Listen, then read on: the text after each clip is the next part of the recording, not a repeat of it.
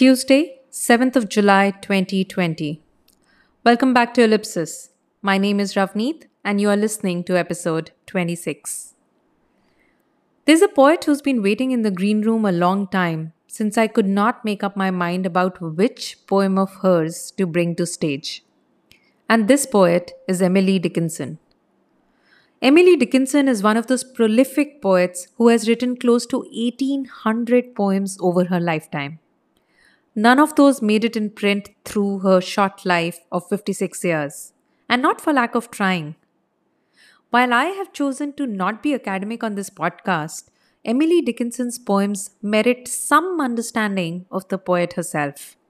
So I'm going to take an exception and read through a few of her poems through the span of 2 episodes, this Tuesday and this Friday. Think of it as a tour of the garden of verses she planted, and along the way, I will share snippets of her life, her letters, her opinions, and my association with some of the poems I read. So let me begin with this one, The Lost Thought. From a chapbook I picked up with my pocket money from an Archie's store. I'm talking of the 90s, when Hallmark cards with long proclamations of love and friendship were the real deal. Posting photos on Instagram is not a patch on the 90s way of doing celebrations. No occasion was complete without a greeting card, and collecting and sending greeting cards was a huge thing for me. I would spend hours browsing in a gifts arcade like you would in a bookshop, looking for the words that exactly said what I needed to a friend. On one such visit to the neighborhood Archie's, I found a chapbook of Emily Dickinson poems. I must have been 16 and the book cost 75 rupees. I still have it on my bookshelf. The poem that I'm going to read is called The Lost Thought, and here it is.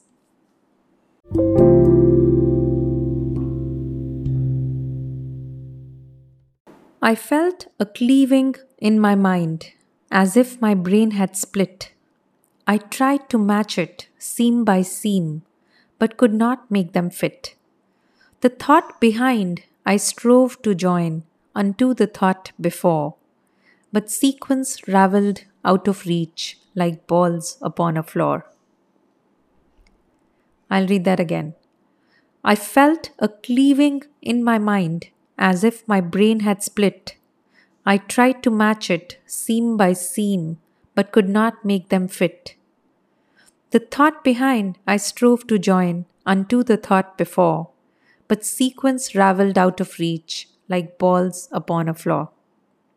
I know that one by heart almost.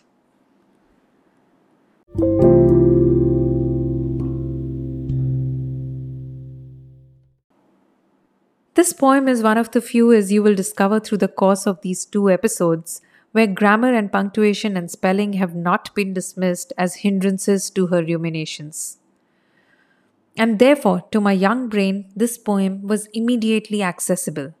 It was also something that happened with me so often that you're thinking of something and you can feel the thought in your gut even before you have words for it. But there is an interruption and you lose your chain of thought. And then, no matter how hard you try going back to it, you just cannot recreate the thought you had before the interruption. And these words, now I have lived for 2 more decades after I read this poem, and I'm yet to find a better explanation or a better illustration of this commonplace thing that happens to all of us, the losing of a train of thought. All the words in there, the phrases in there, my brain had split and I could not match it seam by seam.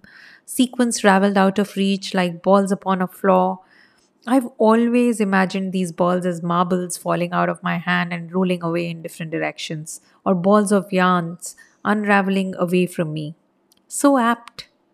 The Lost Thought remains the only poem I can recite on cue word for word. I've read it so many times and it always amazes me with its brilliance and exactness of imagery.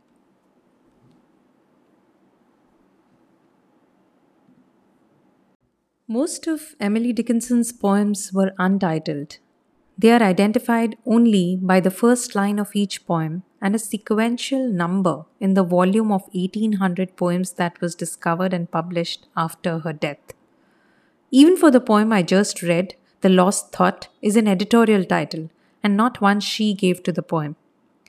This next poem, I Felt a Funeral in My Brain, extends the premise of the brain being slippery and out of our control at times.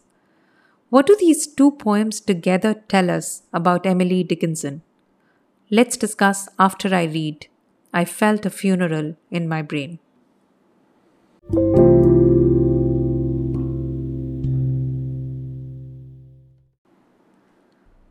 I felt a funeral in my brain, and mourners to and fro kept treading till it seemed that sense was breaking through. And when they all were seated, a service like a drum kept beating till I thought my mind was going numb. And then I heard them lift a box and creak across my soul with those same boots of lead. Then space began to toll, as all the heavens were a bell, and being but an ear. And I and silence some strange race, wrecked, solitary, here. And then a plank in reason broke, and I dropped down, and hit a world at every plunge, and finished knowing. Then. I'm going to read that one more time. I felt a funeral in my brain, and mourners to and fro kept treading till it seemed that sense was breaking through. And while they all were seated, a service like a drum kept beating till I thought my mind was going numb.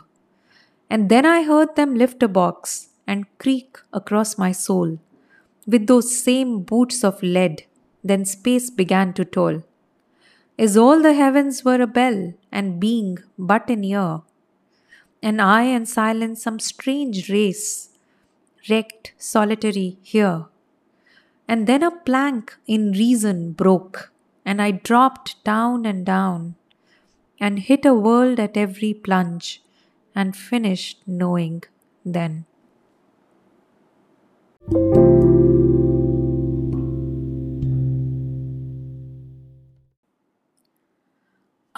That was heavy.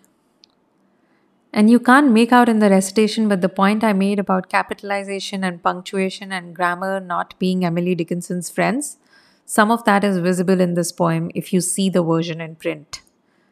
There is a sense of both a loss of control and of falling into a psychological abyss that is very apparent even to the lay reader. You don't have to be a lit student to feel these emotions when you read the poem. The analysis here, though, points to this recurring theme in Emily's poems, some sort of detachment with reality, a sort of an internal struggle that plagues her mind and makes her unmoored. And in the context of this poem, if you remove the title of the last one that we saw, The Lost Thought, and think of it only as a poem about not remembering things, it is plausible that Emily suffered from a mental health issue that had no words to define it at the time. I'm still concerned about how her choice of images is so exact. Maybe her extraordinary ability to do this comes from all the solitary time she had and zealously guarded. All that aloofness in her brain may have contributed to the way she thought about the phenomenon within her and outside of her. But more about this in the next episode. Do tune in to episode 27 on Friday for more of Emily Dickinson. The two poems that I read today will be hyperlinked from the show notes. Emily Dickinson's poems are not a mood, they are an emotion. Not to be savored for a day, they live as a season. You read, and suddenly you are in that room in the 19th century with her, watching her as she wrote 1800 poems. Until Friday, living in ellipsis, Ravneet Bawa.